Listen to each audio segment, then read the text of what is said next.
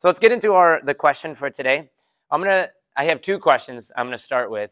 This is a yay or nay. So you can give me a thumb up or a thumb down. So this is kind of just getting a pulse. So here's the initial question.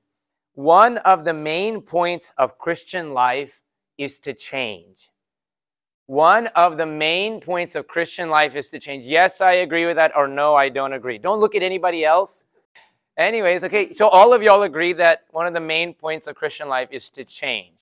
I can agree with you. I think the very essence of Christian life is us changing and growing. Wow, changing is the essence of humility to say, I don't know everything. I need better. You know, the very word repentance, you know what repentance means? To turn away. So the idea is, I'm walking one way, and when I repent, it's turning the other way. It's saying I was wrong, I was on the wrong path, and I'm changing. Everything about Christian life is repentance and changing. Think about the idea of salvation. What does salvation mean? Salvation, He took us when we were dead in our sins and He gave us life. He took us from death to life, right? He's changing our position. I once was lost, but now I'm found. I once was blind, but now I see. The very essence of Christian life is changing our state. Our state is changing. And my belief is that as our state changes, our life changes. You would think. So individually, that means that the way I react begins to change.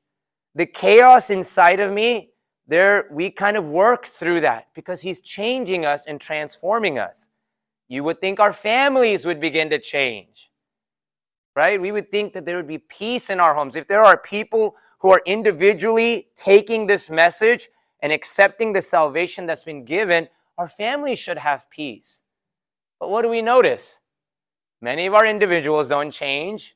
Many of our families don't change. We're same and sometimes even worse than the world. We're so stubborn in our ways. We have so much chaos in our homes. And so I want to ask you the question this morning, why? Why don't we see change in people? Why is there no change in the believers?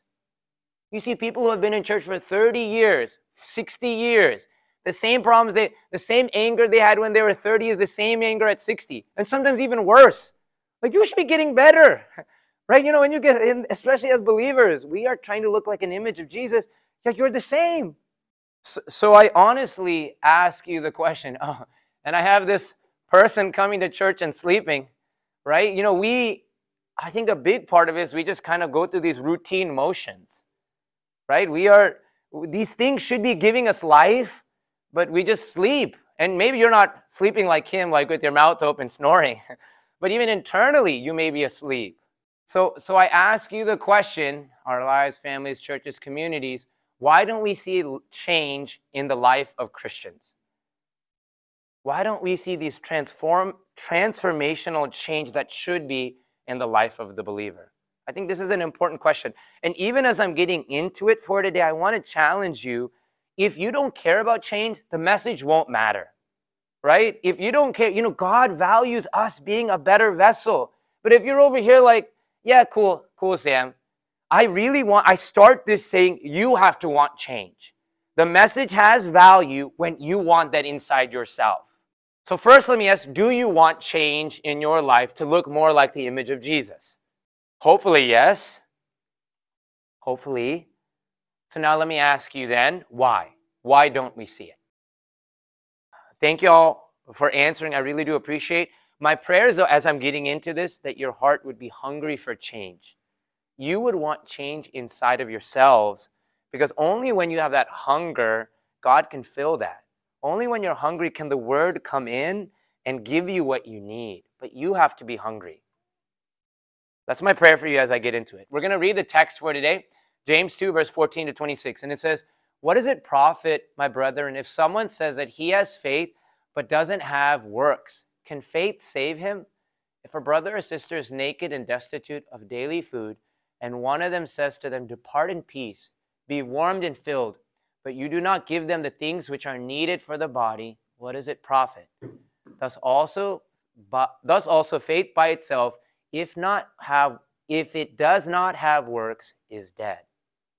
But someone will say, you have faith and I have works. Show me your faith without works, and I will show you my faith by my works.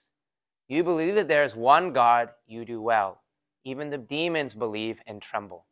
But do you want to know, O foolish man, that faith without works is dead?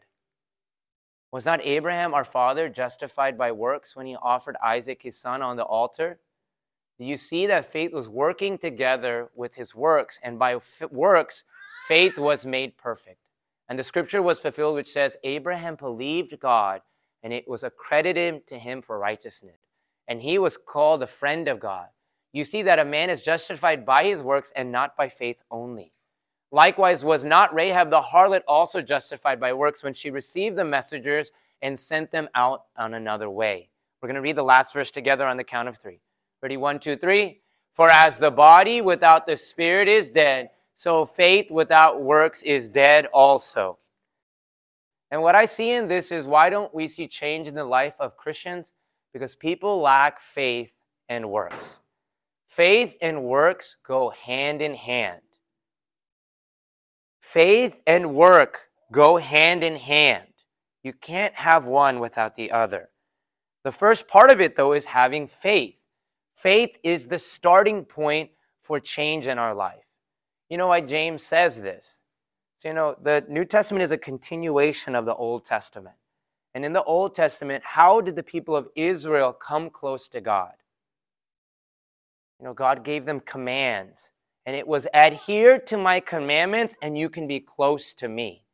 So very really, it was a works-based salvation. You worked, you walked with God, and then you could be close with God. But what did you learn through each commandment? What did we learn through the law? Paul talks about this in Romans. That no man could fulfill all of it.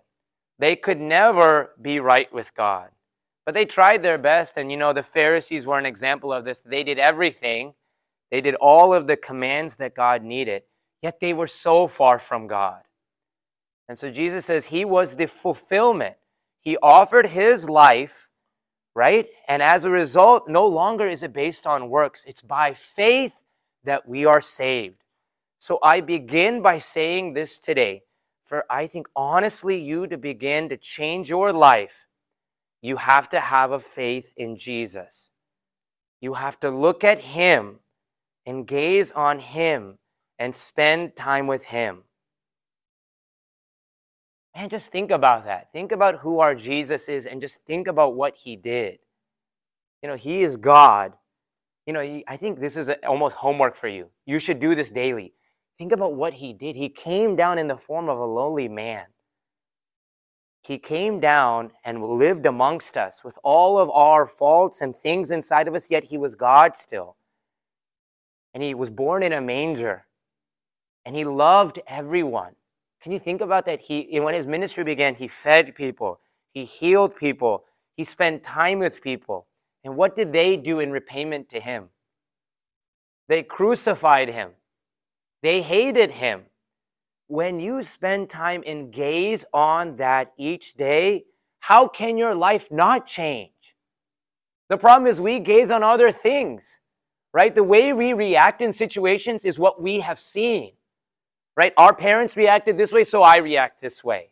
Our friends do this, so I do this. And what I want to encourage you is, if you want to begin the process of change, you spend time daily looking at him. That's your responsibility. We gaze on him and recognize he is the author and finisher of our faith. You look at him and you think, man, you just think about how he lived life. The day that he was being in front of the council when they were about to crucify him, they said all of these things against him. They brought people to lie about him. What did he do? He kept his mouth shut the entire time. Can you imagine that? My goodness, if people say a lie about me, I want to go fix that right then and there. And they were slapping him in the face, the soldiers. In that moment, he could have sent an angel down and destroyed all of them. Yet what did he do? He took it. Can you just take moments and gaze on that?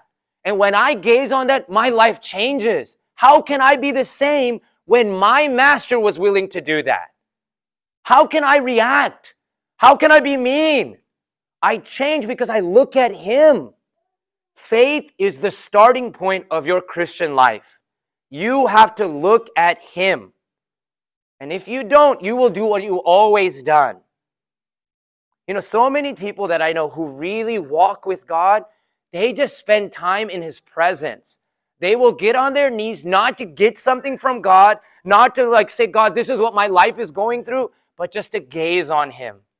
My grandfather, who had encounter with God, my dad said he would just get on his knees and just close his eyes and look at the cross. Nothing more. It wasn't about him. It wasn't about getting something from him. It was about just looking at him. He is the end. He is the beginning and he's the end. So the first thing that I want to encourage you today is you have to just spend time. Want to gaze on him and gaze on his presence. And that's hard because we're so bombarded with so many things.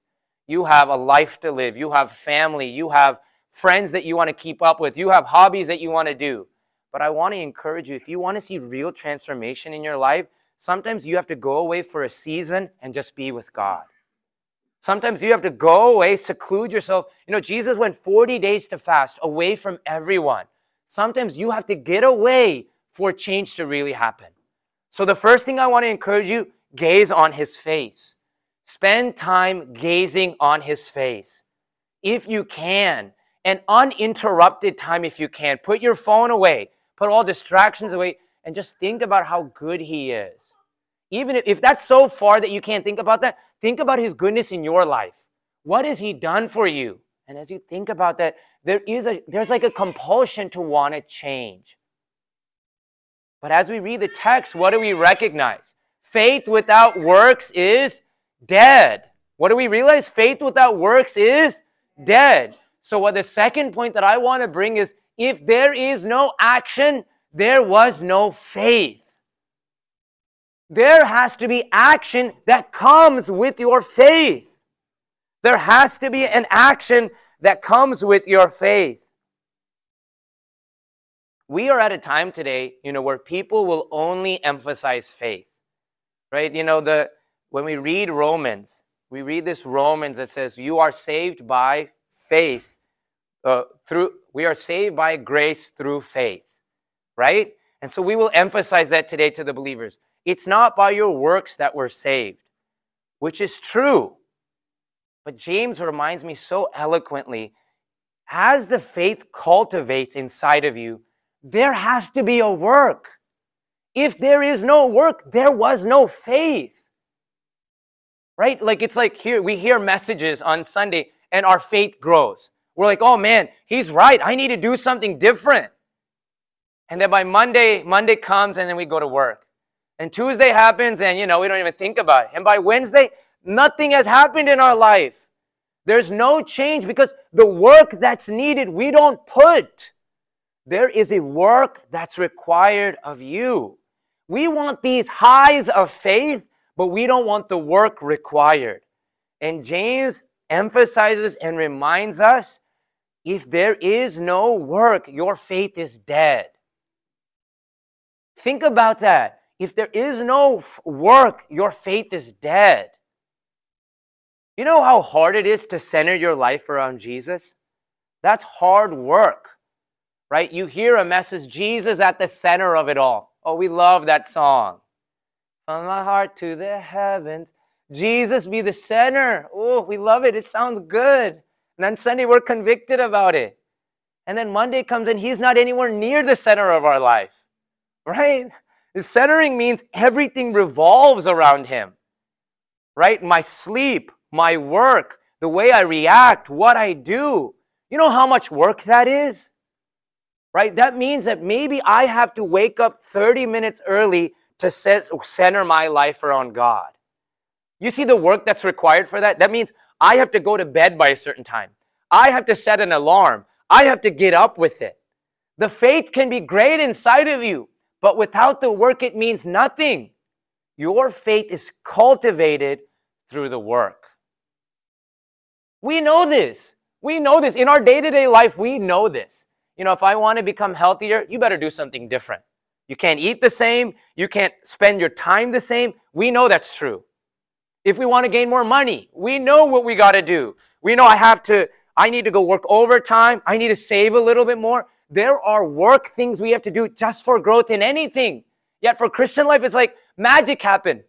Oh, Sunday, I need a good sermon. And when I get a good sermon, I'm going to change. No, there is a work that you have to put into your Christian life. You have to think, okay, I don't react like I should react. So let me think, let me process how I should react. Let me react like Jesus. So you spend time having faith and looking at him. Then you process and say, okay, the next time I get mad, the plan that I put in place is I'll walk away. Rather than saying something, you see how much work that takes though? That takes you planning. That takes you being honest with yourself. It takes work to transform ourselves into the image of Christ.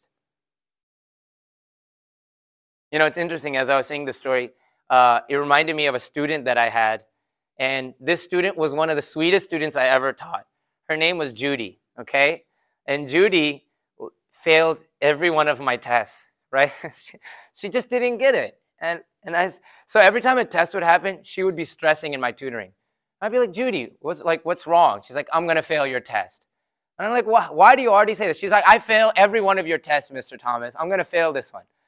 And so I said, and she's like, my mom is going to kill me. He was an Indian student. She's like, my mom is going to kill me. My mom is so mean. And so I said, okay, Judy, what are you doing? And Judy says, well, I do the review. And it's like, okay, that's a good starting point. And then I was like, how much do you study? And she's like, I'll just watch a show sometimes. And the show becomes 2 episodes. It becomes 3 episodes. And then it's like 11 o'clock. And then I'll stay up till 1 trying to study. And I was like, Judy, you understand, you're not going to pass my class till you do something different. You can have all of the desire inside of you to be different. She cried before every test. Literal tears. You can do all of those things, but you have to change. This is one of my quotes that I always tell her. Sometimes for your situation to change, you have to change. And that's a work that's required of you. That's a work that's required of all of us. We are a particular way, and many of those ways are gifts of God. But there are things inside of us that need to break. And for those things to happen, it will not happen till you spend time in his presence and look at him and then put something into practice. You have to put something into practice. So I want to encourage you today, right? That was the story of Judy. Be ready to take some steps, right? Faith without works is dead. You understand, we look at the story, like it said, Abraham, his faith was credited to him as righteousness. He was willing to offer his son. So Abraham had a word from God. He believed in God, but you know how much work he had to take? He had to walk 3 days to go to the mountain that God had for him. You know how much work that is to walk 3 days? And in the process, many times he could have been like, I don't really want to do this, right? I can just stay at my house. You can think, man, God, did you really tell me to do this? Yet because he was willing to work, his faith was credited to him as righteousness. Work goes with faith. Rahab believed that the Israelites were the people that were God's people. It was a belief inside of her. Yet what happened? She acted on it. She let the spies stay with them. Faith and action go together. Don't tell me you believe in Jesus and do the same things you've always done. It doesn't go together. I say this honestly and truly. I have so much in my conviction in my heart about people. We discredit the name of Jesus many times by the way we live. We are the testimony to Jesus to this world. And yet by the way we live, people don't see Jesus. Stop. We have to take this seriously enough to say, he gave up his life for us. Can't you give him something? All he's asking is to give up your attitude. All he's asking is give up some free time. He hasn't even asked for your life. And sometimes he will call for that. But my challenge to you today is our message is not a cheap message. It requires you and your life. So be ready to put some work in because it's not easy. This takes work. I'll just give you one example from my life, and then we'll get into a time of the Lord's table. You know, one of the things that when I gaze at the life of Jesus, I was always convicted. And I have a picture of Jesus. Can anyone take a guess what's happening in that? He's in the Garden of Gethsemane in this picture. And Jesus in the Garden of Gethsemane, we see his man in turmoil. This man is praying to God, God, I want to do what you want. He's also like, man, I don't want to. He's like torn inside of him. And you know, it says like he was sweating drops of blood. He was torn inside himself. He wants to do what God wants, but the flesh inside of him is battling him. And when I look at that, I think, man, I want to prioritize the will of God just like Jesus did. Even if it means I hate every second of it, I want to do what God needs more than what I need. That's the conviction. That's the faith that, you know, I spent time with him. I looked at him, and that's what cultivated inside of me.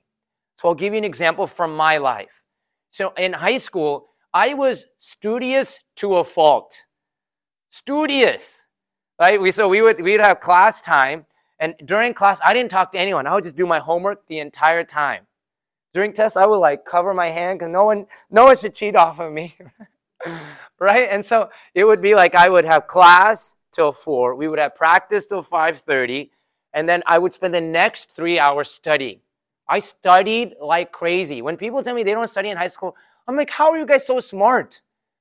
When people are just so smart. I don't know. My brother did not study at all, and he got all A's. I had to slog myself. I remember at my high school graduation feeling like, man, I'm so glad high school is finished. I remember I said that at my graduation speech. And one of the other chachans of the church went up and he was like, if high school is hard for you, you can't, like, college is going to be way harder, right? And I was like, oh my goodness, I don't know what I'm about to get into. But all of my mind's focus was for my things. I need to make an A. I need to excel. I learned that. So when I got to college, as these convictions started growing inside of me, as I started spending time in the Word and looking at him, I had a conviction that maybe life is not just about me. I need to be studious. I need to do my best, but let me look at the people around me. So I started serving more. I decided, let me help in Bible study. I started thinking, you know, if people need things, let me help them. So we had a Bible study, and I would ask people, okay, do you need me to pick up some groceries? I remember even during finals time when everyone is stressing about their exams, I just thought, okay, let me prioritize others. And it was a slow change inside of me. But where did the slow change come? Just me looking at his face. And guess what? I didn't make a 4.0. In high school, I made a 4.0. It was nice. And in college, I didn't. But I'm so grateful. I'm so grateful because I live a much more full life because of it. And so it may be hard as you engage this journey and you think to yourself, okay, I want to do different things. Like Jaylu said, it's hard. You have to give certain things up. And these expectations you have of life may not be fulfilled, but it's fulfilling to you. It's the most meaningful life.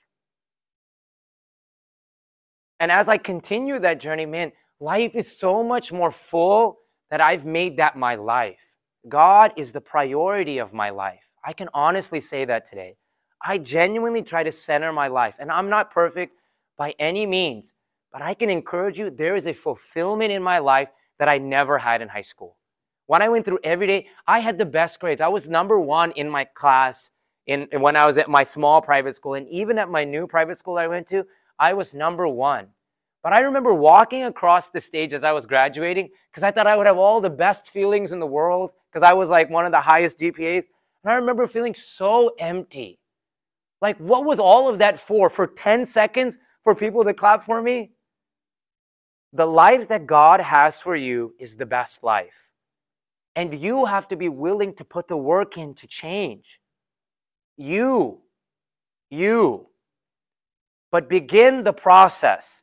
It starts in faith of you gazing on Him and then you saying, let me put the work that comes with that. So I end with where I began. Why don't we see change in the life of believers today? People lack faith and people lack the work required for the change. So I want to encourage you, this is your homework. I always leave you guys with homework, but I want to encourage you, if you want to be serious about this, start listing things that may need a change inside of you. Genuinely. Spend time saying, God, I need help in these areas. Talk to him and let him speak to you. Genuinely, if you're willing to say, God, I need help in change in these areas of life, you'll see life where you go. Maybe you're like, I want to see change in my family so that there's peace. What if your family could have peace? That when you come home, you're happy and that there's not conflict. What if you're like, God, I want to see you work in my schools or in my workplaces. And it's like, because you make those prayers and you want those changes and you put work into action, you see people drawing near to you. But I want to encourage you with that today. You have to put the work of gazing on the face of Jesus and putting things into practice.